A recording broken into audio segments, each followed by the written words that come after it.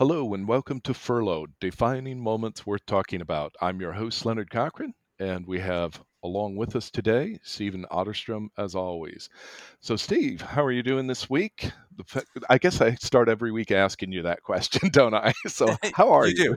Well, and we certainly don't want to ruin the cadence. People have a certain expectation on, what we're going to talk about and when we're going to talk about it. So, let's let's stay consistent, right? Yeah, There you go. like every week in this journey, and I guess probably every week prior to COVID, it's not like life didn't throw curveballs or interesting things, but it seems like ever since this furlough started, every week has been packed with like 3 weeks of emotions and 3 weeks Mm, of things that have happened, 3 weeks of introspection, um, 3 weeks of boredom, 3 weeks of fear, yeah. 3 weeks, Yeah, um, all compressed into a short time period. Absolutely. Yeah. yeah, yeah, and a couple of things that were really just unique coming into it, and actually some of these things are just barely predate since last week, but the day before Mother's Day, I got a new niece and nephew, which is very exciting. Um, Ah, and congratulations. yeah, yeah. I haven't seen them yet, except by photo, because, of course, due to the virus, they're being quarantined right now. Neither one of none of the children are currently ill. It's just a matter of keeping them safe and healthy, and mom as well. So Right. um, that's exciting. It's one of those things that it's like I have to kind of remind myself it really happened because I haven't seen the children yet. So it's kind of like they exist in concept and not in reality yet, to me, which is They're really not strange real until you can see, touch, and feel them, until right? I can see them. Exactly. Or maybe smell the diaper, I don't know. Yeah, one of those. So new life, that was one thing, but then also this last week, actually, I attended a funeral Mm, for it was my mother's cousin, actually, that passed away, and her son and I are the same age, and actually we both went to Uruguay together as Mormon missionaries at the same time. okay. So we actually didn't know each other quite as well until we met each other down there. I mean, we knew of each other, but kind Yeah. of having that shared experience has made us very close. And as even though we live on opposite sides of the country, we've stayed in contact. So um, it was interesting, and it was interesting to see that side of things in the middle of the pandemic. There not being a standard regular funeral service like we're used to, instead just a graveside service. There was a viewing, but you could only have 20 people in the room at a time. Um, and even at Mm, that, it appears that most people decided to stay home. There weren't really many people that came through at all during that viewing part of things. And then at the graveside service, of course, people were sad. They were crying. There were a lot of sniffles. And every time someone sniffled, people just kind of moved further apart. Um, uh, as and we all were wearing masks as well. So it, it oh, it sure, made sure. it made it feel a little more like, even though actually the the passing of my mother's cousin uh, wasn't truly COVID. It was COVID related because she had a stroke, and her family members were doing the right thing in trying to be socially distant from her because she was in the class of individuals that are Yes. most susceptible. And so they no one was there and capable of getting her to the hospital sooner. And so Mm, what might have been fixed with a medication ended up becoming fatal.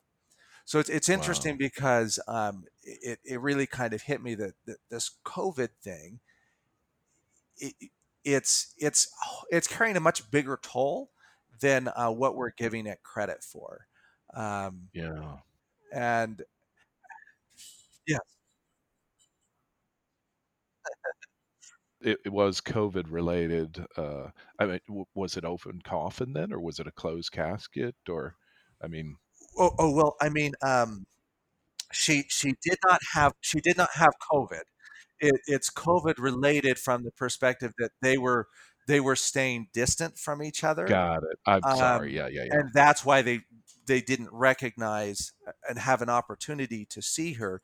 Had it been in the pre-COVID days, then there was enough family going through constantly that very likely someone would have been there and Yeah.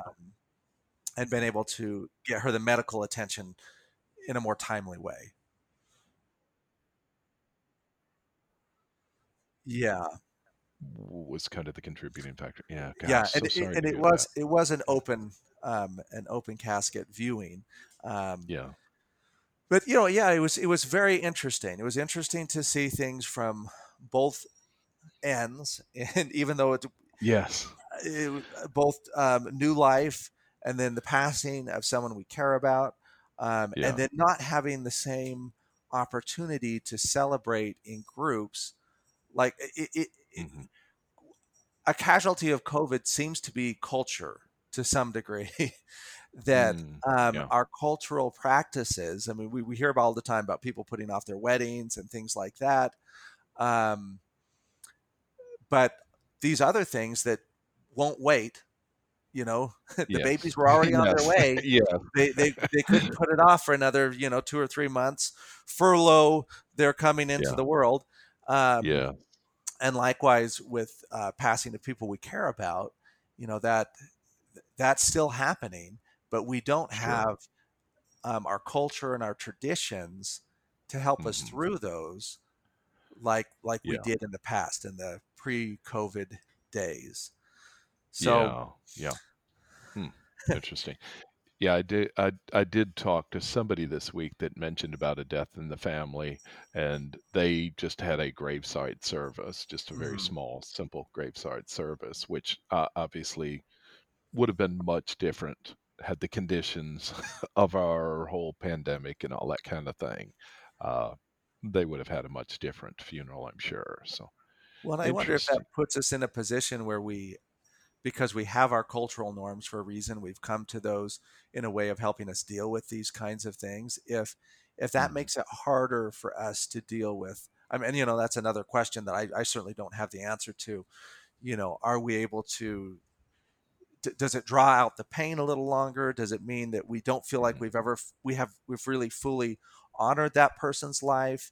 Is there going to be a need maybe after this all ends to kind of backtrack and Right. get people together and have celebrations of life that um, are more indicative of the relationships we had with people?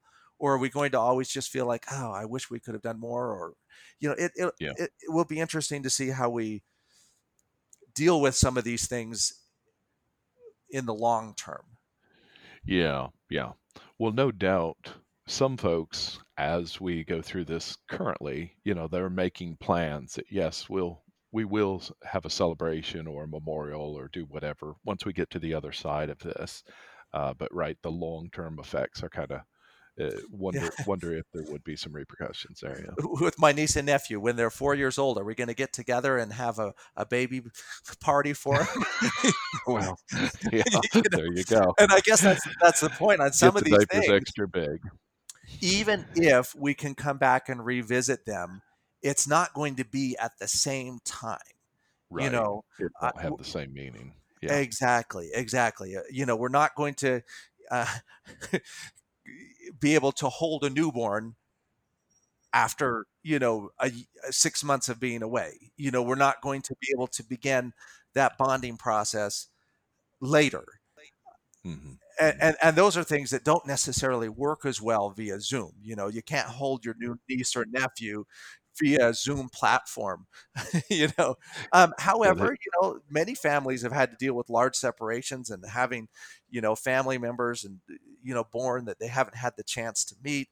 And maybe Sure. in some ways it's a matter of like leaning on other cultural perspectives that people have had to have and finding out how they've dealt with things.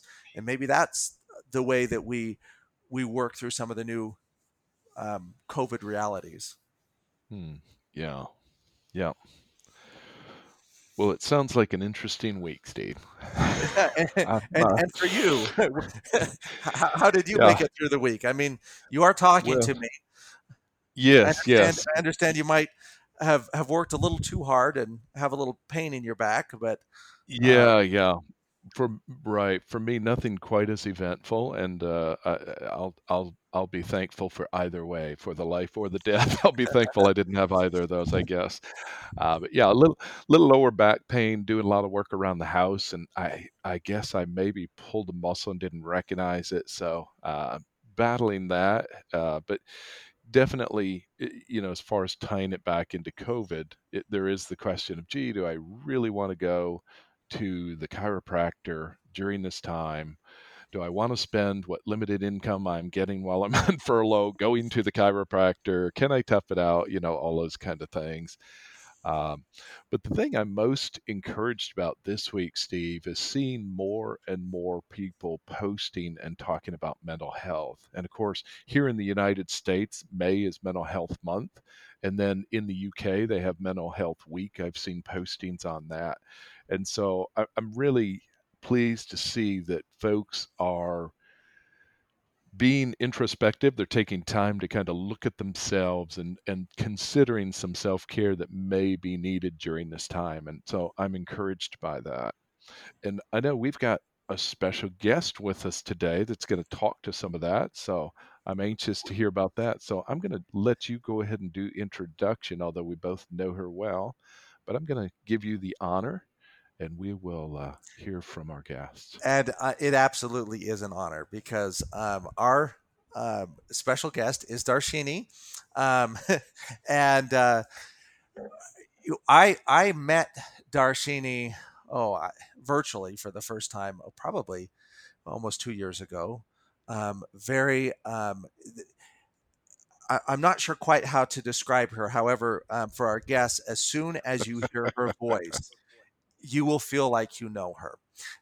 Because Darshini is the type of person that has an energy and a vibrance that is absolutely infectious, maybe even more infectious than COVID. So, but it's the infection you want to get. And one of the reasons why we're really excited to have Darshini come on with us this morning is um, Darshini is, well, I like to think of her as really an international influence. Darshini currently is living in Dubai. She is from Malaysia. Um, uh, Darshini, your father is from India. Is that correct? So, Yes, my dad's from India. so there's a mixture of cultures that you grew up with, and a mixture of cultures that you live with. Yes. You have had to deal with Americans like Leonard and I in your professional Yes. career. Together for those that may not recognize that. So Darshini is kind of our international partner doing the work that Steve and I do here in the United States. She has the pleasure of doing it elsewhere. And so welcome to the show, Darshini. Thank you. So, my introduction to the United States, and I know this is going to sound so bad, is actually Fresh Prince of Bel Air. I am so There you go. sorry. That is West America Philadelphia, wrapped born up and all in raised. one. Yay! So yes, believe it or not, I have had a lot of dealings with the folks in America, but I have not been to the United States. Oh, well, I Yes. understand right now the flights are kind of restricted. Trust me, when this is all open, I will be there because I want to see what is happening.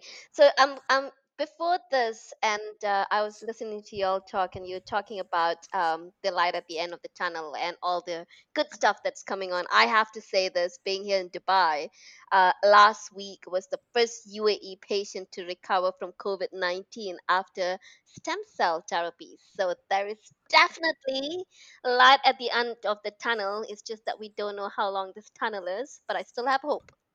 Still have And hope. that is I so still have exciting. faith. And I think it was a couple weeks ago there was also our first approved treatment. It for COVID, and it reduced it, I think, by 4 days if you took it soon enough. So it wasn't like one of these that was maybe not as promising as what's coming out of Dubai right now. But it's exciting to see there are some treatments that appear to be effective being developed. And I like how everybody, like, we've said this before, we are all in the storm together, but sailing on different boats. And I like how everybody's in it trying to find solutions to this. And that, for reason itself, it's quite promising. And I know there have been a lot of conversations with regards to mental health because COVID has taken really pushed us to the limits, right? A while ago, I was talking to a friend, and I said words like job security, words like, oh yeah, we've got the luxury to be lazy, job security, it's going to be there. But I think all that is currently in question, and Yes. a lot more people are open to talk about it. And it's quite interesting you spoke about mental health because beginning of this month, uh, our team in APAC, we decided to actually talk about mental health because mental health is not really spoken very widely in the Asian culture. So as you rightly said, my dad's from India, came to Malaysia when he was 4. My mom is born and brought up Malaysian 4 generations ago. I was born and brought up in Malaysia, lived in the UK. My sister married a Scottish man. So mom, we pretty much everywhere. So when someone says where you're from, I find it quite difficult. I end up then saying citizen of the world because they're like, hang on a second, you sound British, but I also hear Yeah. the American slang, so I really don't know. So I then say my accent really depends on who I'm speaking with. So really don't know how to do this. And but we are so much more open to talking about this now. But back in the days, at least I remember growing up, um I come from a very, how do I say, I had the best of both worlds. My dad's family, very cultural, very, they reminded us where our roots are from. So I grew up speaking the language of South India, which is Tamil. And my mom's side, who truly believes in conquering the world, go live today like there's no tomorrow. So I Mhm. had the best of both worlds in that sense. But the society that I grew up in, I remember trying to speak about how I feel, and I'm very expressive. Even without seeing my face, I'm pretty sure you can already see it by listening to my voice. Um, and every time I would talk about something, they would constantly label me drama queen. Oh, here Hmm. comes the drama queen. Really used to bug me. Like every time I hear it, I'll be like, I'm really just trying to be expressive. Even if I don't speak, my face will say a million things. And Hmm. didn't appreciate being labeled a drama queen. And yeah.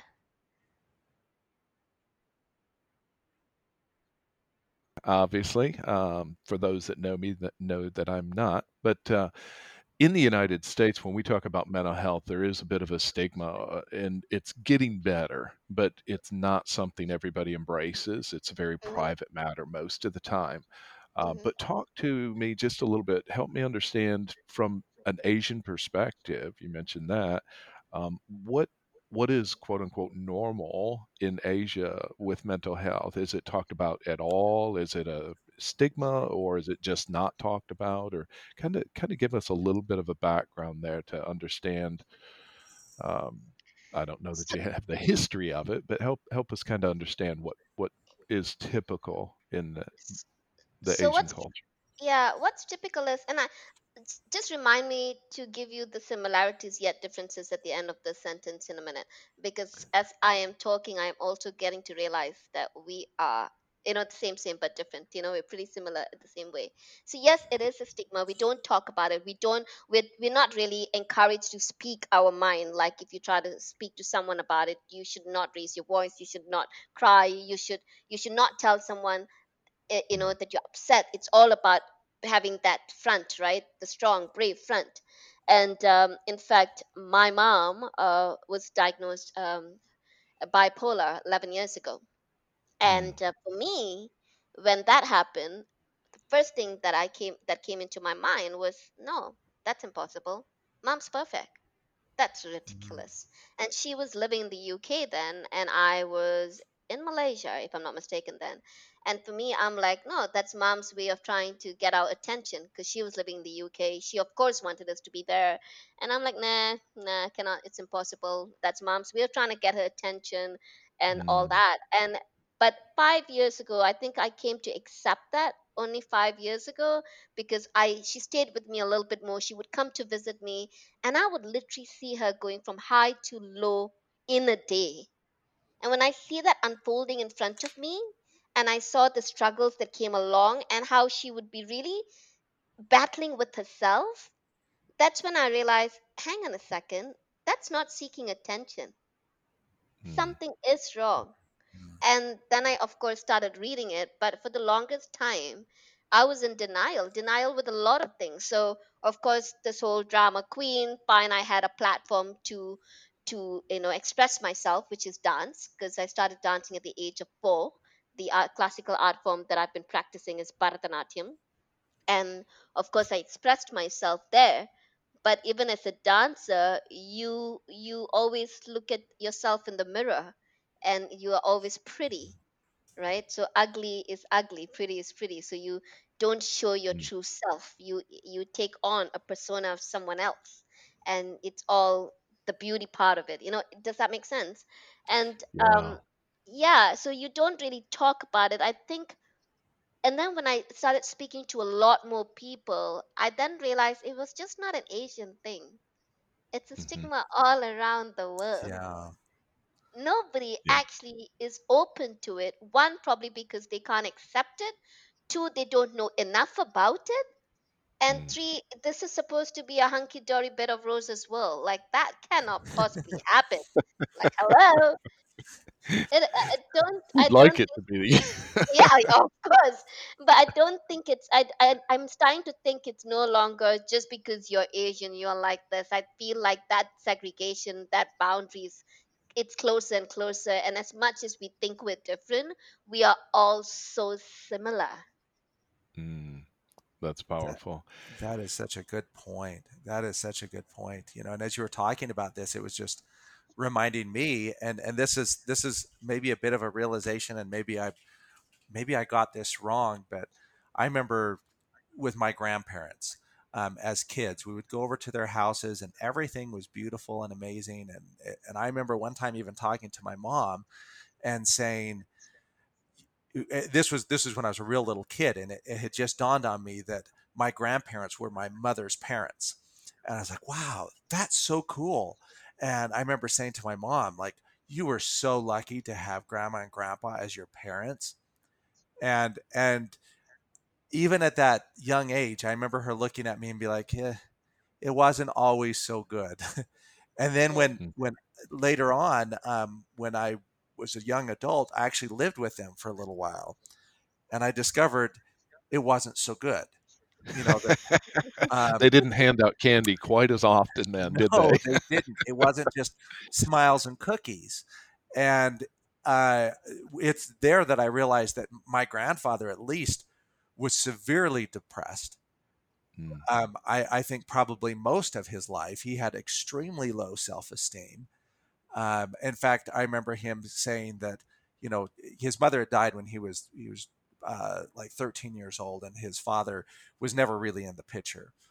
And I remember asking him, and like, what did your mother die from? And he said, well, I feel like it's because I was such a bad kid. She just couldn't Mm. live wow. any longer. And then my grandmother was never diagnosed, but I kind of wonder if she may have also been bipolar. Yeah. um, they they came out of this, post Civil War, not Civil War, that would make them very old. Post World War II, um, 1950s. My grandfather could have fought in the war, but he worked in the shipyards as well, instead. And there was kind of like this view of everybody put a smile on. And Yeah. my mother even tells me she remembers hearing, um, her mother say, always smile because your Yeah. smile shows the value of your mother. Like a good mother will Mm. always Mm, have Oh, smiling children. And wow. it wow. really, everything you were talking about, Darshini, kind of drove home that point that I don't think we've Yeah. moved beyond that. And No, I even don't think we have. looking on Facebook and LinkedIn, we all Hmm. still feel like we need to be hunky. What did you say? Hunky dory, smiley, smiley. Yes, a bed of What? roses. Bed of roses. Yeah. Yes. And then if you don't see it that way, it's like you're raining on someone else's parade.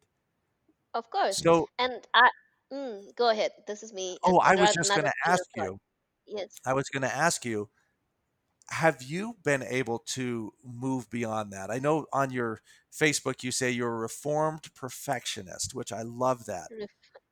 How reformed are you and how do we get there? I think it's so. I remember when mom. So mom comes from a medical background. She's a physiotherapist by profession, and she's of course a lot more open to telling the world about it. So I remember when she made her first post on Facebook 6 7 years ago that says I have bipolar and I want you to know that if you doubted that you may be going through, know that you can always reach out to me, something along those lines.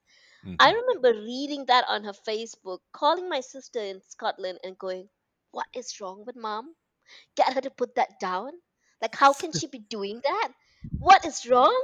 And my sister was like, "Excuse me, are you okay?" I said, "No, she shouldn't be telling the world." And my sister's like, "Please understand that she's telling it from a place of awareness. People need to know that there is such a thing." And then at that moment, I was like, oh my God. And this is why my mom and I couldn't be there to support her because I was in constant denial. Mm. The quicker I was able to accept the fact that, you know what, she is right and the doctors are right, the diagnosis is right, that she has bipolar and she is currently battling it out, the quicker I was able to support her. And my relationship with her has become so much more stronger. I am beginning to know her for the woman she is rather than my mom. And Darshini, I know this is kind of personal to ask, but you mentioned when it first posted, you were like, basically my words, what the heck? Why are you doing it? Was that, do you think, was that out of your own embarrassment or shame, or was it just truly based on, gosh, I've never seen you that way, or I don't feel that way about you? I think it's a bit of both. One, it's Mm. denial because mom is supposed to be perfect. Two, you don't wash your dirty linen, quote unquote, in public. Does that make sense? Because Yes. that's what they say, right? You do not go out there and tell them if you're gonna cry, go behind the doors and cry. Like no one should see you vulnerable. You do not do that. And Mm. that's when I Yeah. realized there is beauty in vulnerability.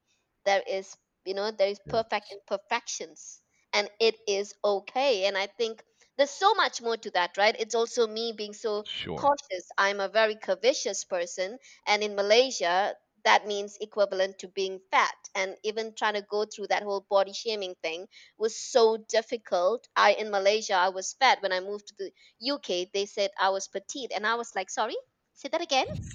They're like, oh my God, you're petite. And I was like, oh my God, they call me petite in I a good love you. way. I know. Like, hello, Malaysia. Do you know what it means?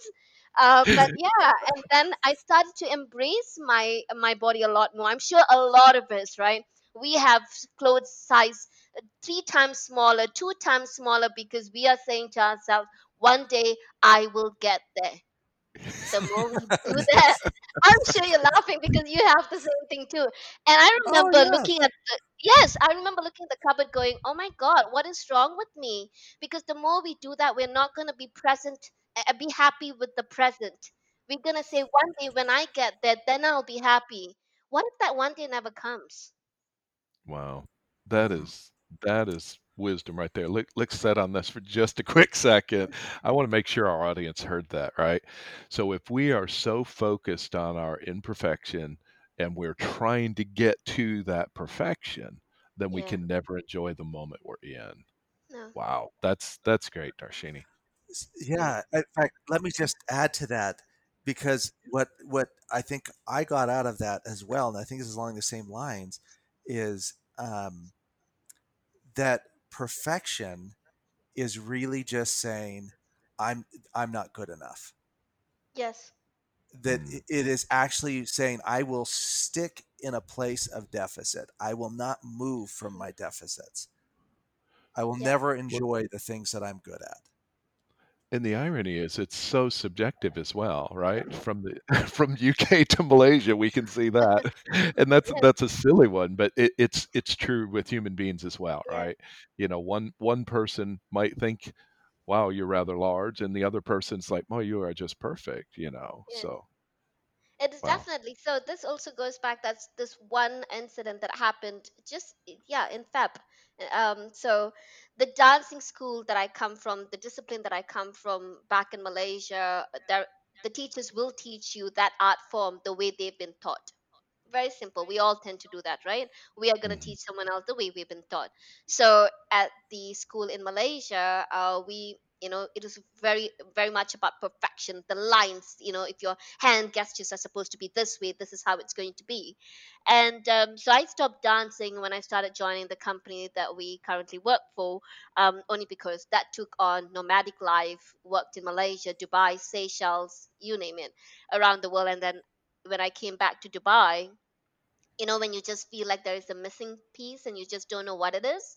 And mhm, through one of the conversation, I then realized, oh my God, it's dance, and I want to get back to it. And I found a guru here in Dubai 2 years ago, and the first time I started dancing with her. So with her, we are currently doing a piece, and the piece is a piece. A poet wrote this piece on the 12th century about a man and a woman. So it is Radha and Krishna and their union. So when mm. she was telling me to narrate that piece, and I had my hand gestures, perfect lines, she's like, "What are you doing?" I was like, "Carrying a baby." She said, "Is that how you carry your nephew?" And then my body automatically kind of, curved the way you would carry a child. And she says, "Now show me that." The reason why that particular art form is not relatable, one, to the audience and also to you as a dancer, is because you're so consumed in being the perfect dancer that you are not connecting with the content of it. And Mm. I was like, oh my So God. you've really lost your humanity in being Yeah, perfect then, is what I'm hearing you say. exactly. So, Wow. and in during one dance practice, and a big part of me wished I had gone on. So during one dance practice, I was so lost in the music, so lost in the words, because that particular song is in the language that I understand, which is Tamil, and it's such a beautiful language. And of course, it brings me closer to my family back in India. And when I was dancing that particular piece, and that one line says, the devotee says, I surrender myself to you. Mhm, I pray to you every day. I surrender myself to you. When would I just see you one time? When would I just feel you that one time? All I want to know that your presence is felt and seen. And that's what the devotee is saying to the Lord. And as I was doing the performance, there was this sudden moment when I was so lost in it, goosebumps, and I felt this vibration, this weird sense of vibration. And I remember staring in space, doing this hand gesture that I had to do for that particular part. And next thing I know, I was crying. And I looked at her, I mm, said, "Stop the music." She's like, "That was so beautiful because you were in it. You didn't care if your hands were supposed to be straight. You were in it. Why did you stop?" I said, "I stopped because I couldn't control my face." mm, And she said, "Dancing is not about controlling, dancing is about letting go." Wow. mm. Which is exactly the And opposite of how I would have thought about it. That dancing, I yeah, thought, it's about looking cool, it's about being, but mm, but it's expression. It really yes, is. It's that expression. Um, mm, and it's it's about interesting letting go. because, yeah, and letting go. Because there's been a couple of times I've gone dancing or something and I actually enjoyed it, but usually it requires some sort of chemical assistance to let go.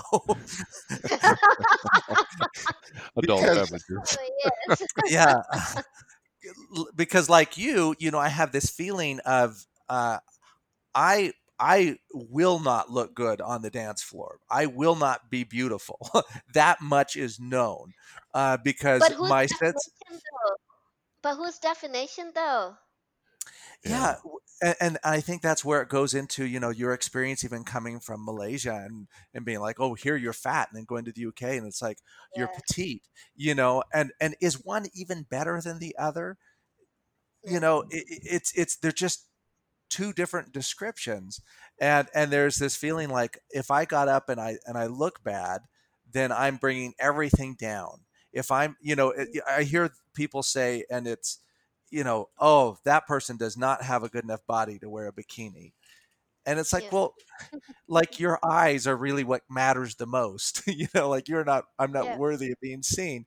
And it really is a matter of, um, we need to become maybe more comfortable with not necessarily ugly, but with reality, with being real. Yeah, and it's funny you said not comfortable wearing a bikini because the first time I wore one was when at the age of 37, and I'm now 38. So 1 year ago, 1 Wow. year. breakthrough. Wow. Yes. Wow. Uh, like I said, right? Very curvy, and I love it now. I think it's a beautiful body. Cause whoever can say whatever, but I remember so we would go. Mom would take us swimming, right? And in this big, massive pool in Malaysia, my sister and I would literally wait for people to go, and then we'll jump into the pool. And then when it's time to get out, mom's like, okay, let's go. And we will wait. And my mother's like, what are y'all doing? Yeah, waiting for people to go. Yeah, but that will be like 1 hour. It's okay. And we would We'll wait for literally, an hour. yeah, exactly. We'll wait for an hour in the water. And when I was in Seychelles, even in Seychelles, when living in paradise, I was still so cautious and conscious about my whole body. And I'm like, oh no, I'm not going to go in. No, I can't. This happened in Tuscany. I was in a retreat in Tuscany, and there were seven of us, out of which six of them were from America. And we had gone to a hot spring, a public hot springs, and all my American friends were out there in their bikinis, and I was like, you know what? I got this. I'm gonna wear that confidence in a badge of honor and wear my bikini and walk in public. But when that happened, I just felt so liberated. Like I sent my sister a message and I said, oh my God, it just feels so good. And she said, that's exactly how I felt 3 years ago when I started wearing shorts. Mm. Wow. I was like, wow. And so we all had our own insecurities, but we didn't speak about it. But Mm. my mom had always been, my mom was like, she lives today like there's no tomorrow. If you meet her, you think I'm fast, she's faster than me. Like she lives life. She's like the party, life of a party. And she has always given us that opportunity to be who we want to be and do what we want. My dad, on the other hand, very practical for a very staunch Hindu man. Like we would have a culture that just sounds really, to some listeners, you might probably think this is definitely not right. But in the Hindu culture, when the woman, when the lady has a period, they don't encourage her to go to the temple to pray, and then some of them then say you cannot. You're not you deemed as dirty, simple as that. Mm. So my Oh, dad Sure. will say, can you clean the altar? And I'm like, oh no, dad, I've got my periods, I can't do it because it's dirty. And my father will look at me and he says, yeah, but God made you that way so you can go and clean the altar. And I was like, uh, oh, okay. So I had a very practical upbringing. Like for someone who's an Asian, 38 years of age, not married, my parents till today, God bless them, has never asked me, when are you getting married? Mm. So I'm mhm. glad I have that, but yet I still have a society that goes, you're right. I mean, you're beautiful, you're smart. What's wrong? I said, that's exactly what's wrong. I'm beautiful and smart. There you go. Stop asking me. I don't need it. Well, and that's interesting Yes. because there really is this perspective that until you meet a cultural norm, whatever culture you're in, that until Yeah. you reach that cultural norm, you're not a complete whole person. Mm. Yeah. The culture I grew up definitely had this perspective that that marriage was the thing. It was the thing that you had to do almost as soon as you became an adult. That after Yes. that you became. In fact, they would say that a man who is 26 and unmarried is a menace to society. What? and Wow. and there was this idea that women weren't necessarily menaces to society because they were supposed to wait for a man to find them and marry them. So it was fine for them to. But the unfortunate thing about those cultural norms is that they really don't let you have that opportunity for self discovery. That if you No. felt that you needed to find somebody or you wanted to, then then by all means, there's nothing wrong with going that way. If you feel like you don't, by all means, there's nothing wrong with not as well.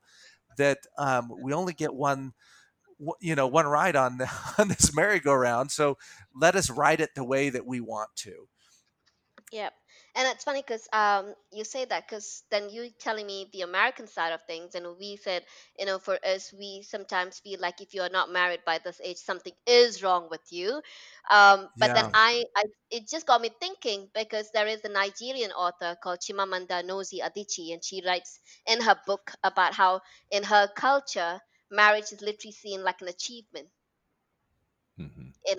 Like mm, you work towards it and you achieve it. It's like a success story.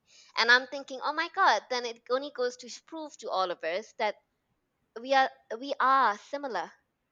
So yeah. regardless of the color of our skin, it's the same. Well, and it's interesting, even you bringing up the aspect of a period and being on, and that being that if someone is on their period, that they're at that point impure. And Yes. maybe it didn't go into the religious side of things, but I definitely know, having been married for many years, that there is this shaming, there is this aspect of I'm gross at this point. Hmm. and and that is just so unfortunate, because that could be as much of a quarter of a young person's life, that Yep. that they're now less than everyone else around them for having the biological necessity that keeps the human race Hmm. existing generation after Yep. generation. The generation.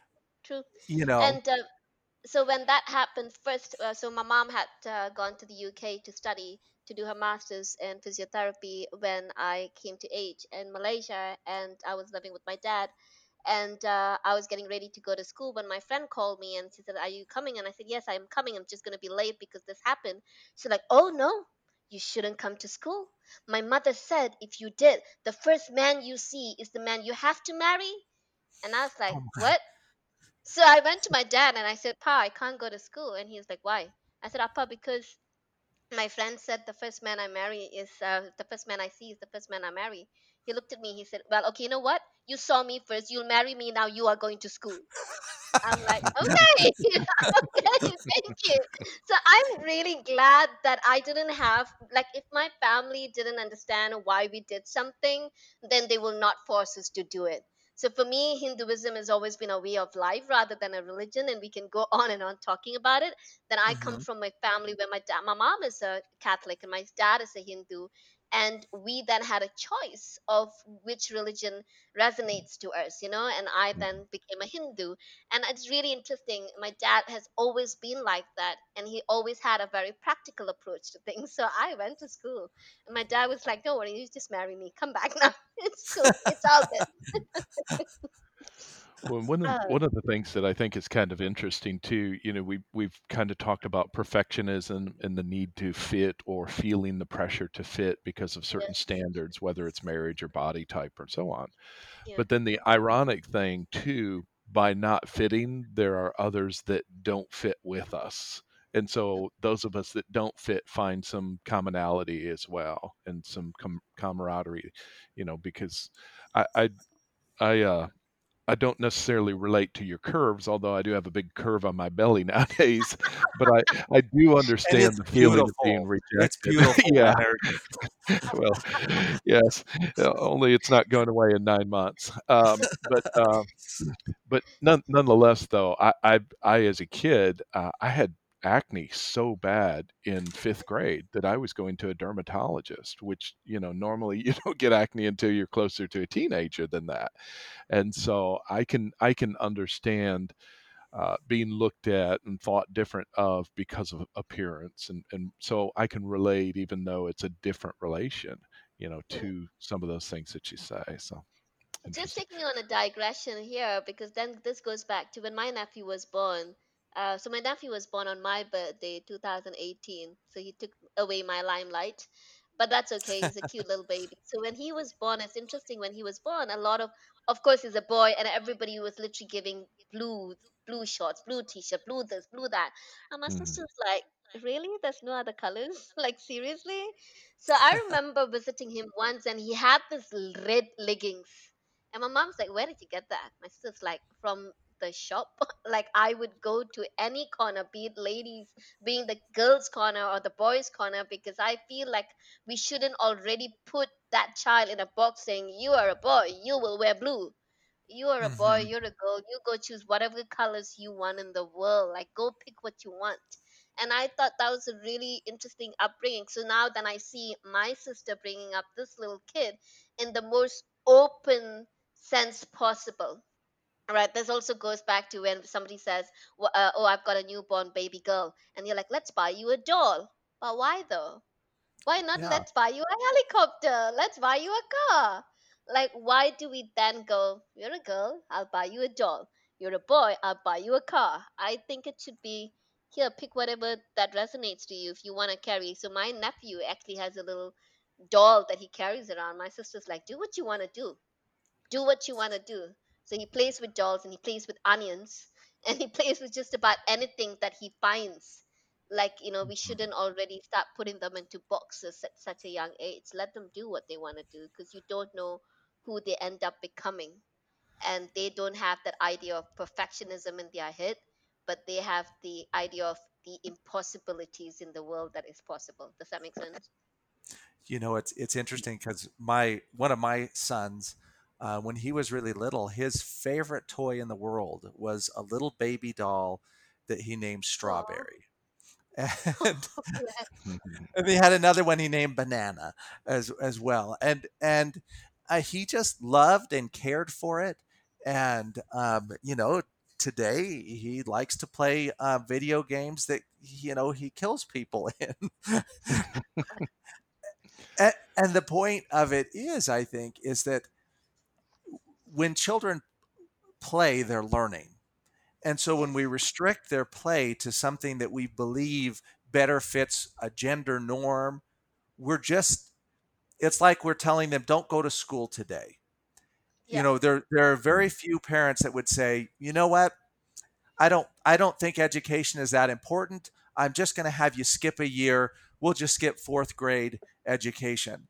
But yet, when we restrict the toys that they play with, when we say you can't have a little baby doll that you cuddle and you dress and you name Strawberry because you know you are a boy, and that is yeah, not right. It just means that all you've done is restricted their ability to learn how to be caretakers and how to love something. And mhm, it's really unfortunate because I feel like maybe some of the unfortunately men that are running most of the world right now maybe didn't learn that compassion. mhm, Maybe would be better people if they had had a doll instead of a helicopter or a car to play with. yeah. They would see, they would know how to interact with people as people and not playing with things that are inanimate and that do things for you instead of things that Yeah. you do things for. So that's why I really feel the current state of mind or the current situation that we are in has really brought out all this thinking. What I did before, what have I done before? Should I have done that? What can I do differently? It, that you go through a massive, reflection moment throughout this whole period. And I think that's the reason why we constantly see it on LinkedIn, on Facebook, that everybody is being a little bit more open to talking about all this now. And talk to that a little bit, Darshini, because I know prior to beginning the recording, you talked about going through this time of reflection during this Yeah. pandemic and during the situation, and so you've made some or had some realizations and maybe made some changes in your life. So talk to that just a little bit if you would. And of course, with the current arrangement with work, you do have a lot more time to reflect and really go, okay, what happens? Because everybody keeps saying, when we get back to normal again, one, we're not going to get back to normal. Let's accept that, because if we did, there was no growth in this process. And when everybody says, oh, when things get better, things will not get better, things will get different. And that Mm, is two different words, right? And right. also, of course, I sat down thinking, and everybody talks about social distancing, and I feel with social distancing it's gotten me socially connected to people who truly mean a lot to me, my dad, my mom. Like, I now know the man behind the title dad. I now know the woman behind the title mom, because we always said that's the perfect figure, but they also have challenges, they also have struggles, they also go through emotions. And the more and more I feel like I talk to them, the more and more we actually sound like two good best friends, like just talking it out there, sharing our vulnerabilities, putting it out there so we can help each other. And it's really brought me a lot closer to family than before. Hmm. And I also feel like I'm reflecting back with all the relationships, be it work, be it relationships with men, be it you name it. Like, it's not where did I go wrong, it's what can I do differently now, That's good. knowing what I've done. Because I don't want to sit there going, "Ah, man, where did I go wrong?" Because I feel like if you keep doing that, you keep blaming yourself, and we need to move past that. And I cannot stand it when someone says, "Oh, you need to revisit that to find closure." No, you revisit that to find an opening, an Mm. opening that this is different. Why do you need a closure? Because if you stuck on that, you feel like if I don't get a closure, I can't move on. So then you put that power on that closure.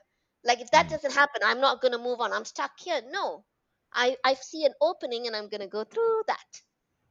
And I That's just good. cannot wait for the the light at the end of the tunnel. We just don't know how long this tunnel is, but I cannot wait to see how everything is going to evolve and be okay with perfect imperfections. And that's where I came up with me now being a reformed perfectionist, because I'm okay with making mistakes, and I know I'm only human. And you know what, if that one font on slide number 4 is not the same as that font in slide number 5, it is okay. You're laughing because I used to correct you. Go ahead and laugh now. That's good. I'm gonna And be okay with that slide. Don't worry. well, that's We'll good. I'm test you gonna on I'm that gonna eventually. remember that because I'm definitely the one that uses the multiple fonts and the creative spelling that is not usually honored.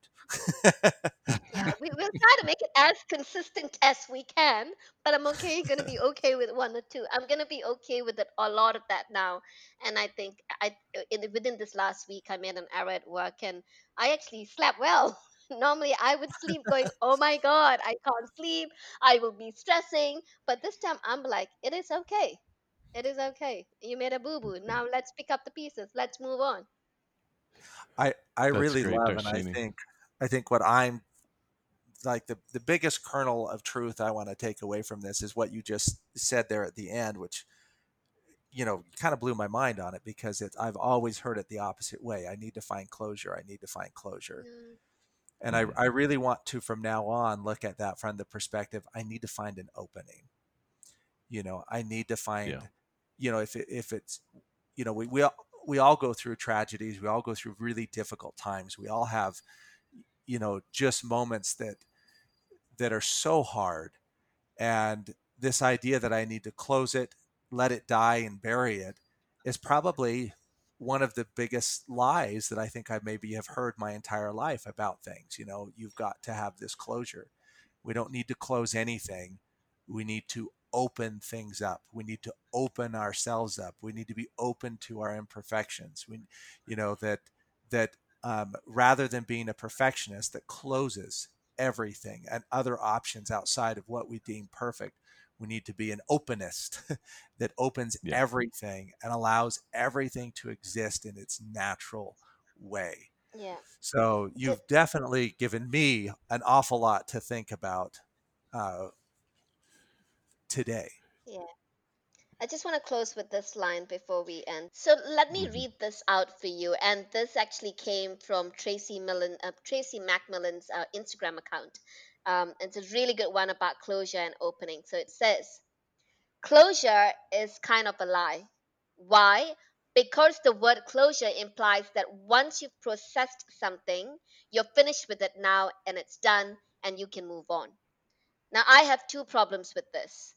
First, there's this whole idea that you can be done with something, and as long as you are alive, there's always a chance to get a new perspective on things that have happened in the past.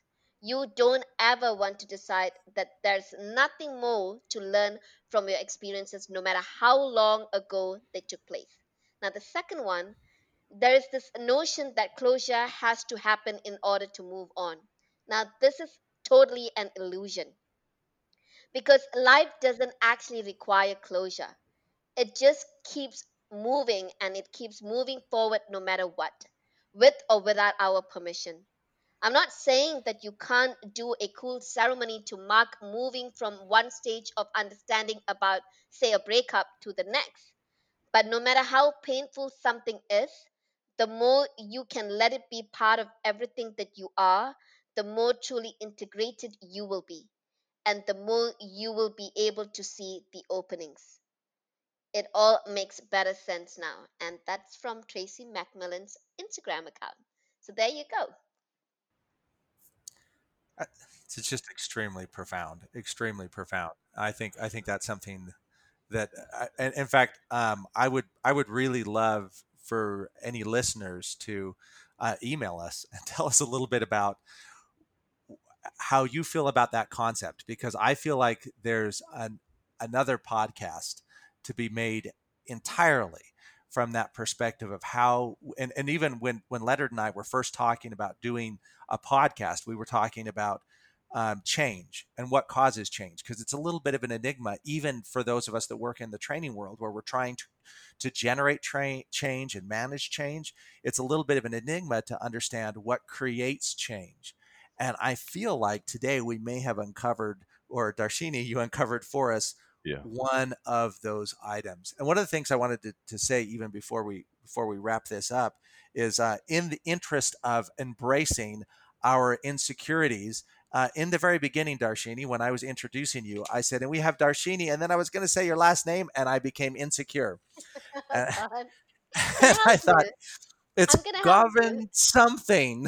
Okay, you're gonna And I've remember never this. been sure how to say it. And so Ah, I'm just going to embrace that and say, Tarshini, I've known you long enough. I should be able to know how to say your last name, but I'm going to need your help with this. okay, it's Govindaraju. Govindarajan. There, Is there that you go. There you go. See, I like the fact that you're actually asking, because when I was in the UK, they couldn't even say my first name when I was working in a supermarket. And I remember the lady used to go, Flash, Flash. And I'd be like, who is she talking to? And then she looked at me and she said, I'm talking to you. I said, but you call me Flash. And she said, yes, because I don't know how to say your name and you are flashed like lightning. So I called you Flash. Are you for real? Like, who that does that? that So I'm might glad stick, you asked. Darshini. Just throwing that out there. So I am Oh truly my glad gosh. you asked. It's Govindaraju. Let's try that. Govindaraju? Govindaraju. I Daraju. love it. Woohoo! Well Govindaraju. done. Yes. All Like, right. there you Well, go. God. Well, Darshini, it has been a joy having you on our program. Steve and I talked about guests, and you were certainly one that came to mind, and you were no disappointment. Thank you for sharing and being open as you talked about mental health, body type, all these things. And I'll follow up and concur with Steve as far as looking at things as opening rather than closing. Totally agree. Great insight there, and one that I'm going to hang on to and share with others as well. Because when we go through past experiences, not all of us had pleasure in the past. And that pain is with us. It doesn't have to remain painful, but it never goes away. And Yeah. so rather than shutting the door and denying, because we can't recover from denial, but we open that up and say, what can I learn from it and become a better person because of it? So Yeah. just invaluable information. So And also excellent. understand where it's coming from, right? Where is it coming Hmm. from and why is it making you feel that way, and then move on. And I think Yeah, that's the one thing I'm taking away from this period through journaling, because it really asks you all that questions and makes you think and reflect, and then you keep reading your own writing and you feel like mhm, you becoming a better person, a whole new person. Yeah, it's good. excellent. All right. Steve, any last thoughts before we wrap up our call today? Just a final thank you to Darshini. And Thank you. hopefully, I wouldn't be hurt if we were able to have you on again sometime. Oh, I would love that. I will keep coming back. You'll probably have to tell me to stop. I think we had enough Oh, of you, Dashni. No, no. It was a pleasure. Loved it. Thank you so much. And I love all that you've been doing. Every Monday has never been the same because of the podcast and all your episodes. It has been accompanying me for all the walks that I'm doing masked in this area that I live in here in Dubai. But thank you. Keep doing it. Thank you so much, Darshini. And again, for our listening audience, it's furloughedmailbox at gmail.com. If you do want to reach out, as Steve was talking about, we encourage you to talk about closure and opening. Tell us your thoughts on that. Love to hear it. And Yes. if you've got other areas you'd like to hear us talk about on the program, certainly welcome your insights and your input as well. And as we say goodbye, just a quick reminder this is indeed brought to you by Upwards Unlimited, Upwards, WORDS, Unlimited.com, where they will assist you in conversations, connections, collaboration, and community. So check out their website. And until next week, take care of yourself and look for some new openings. Bye bye, everyone.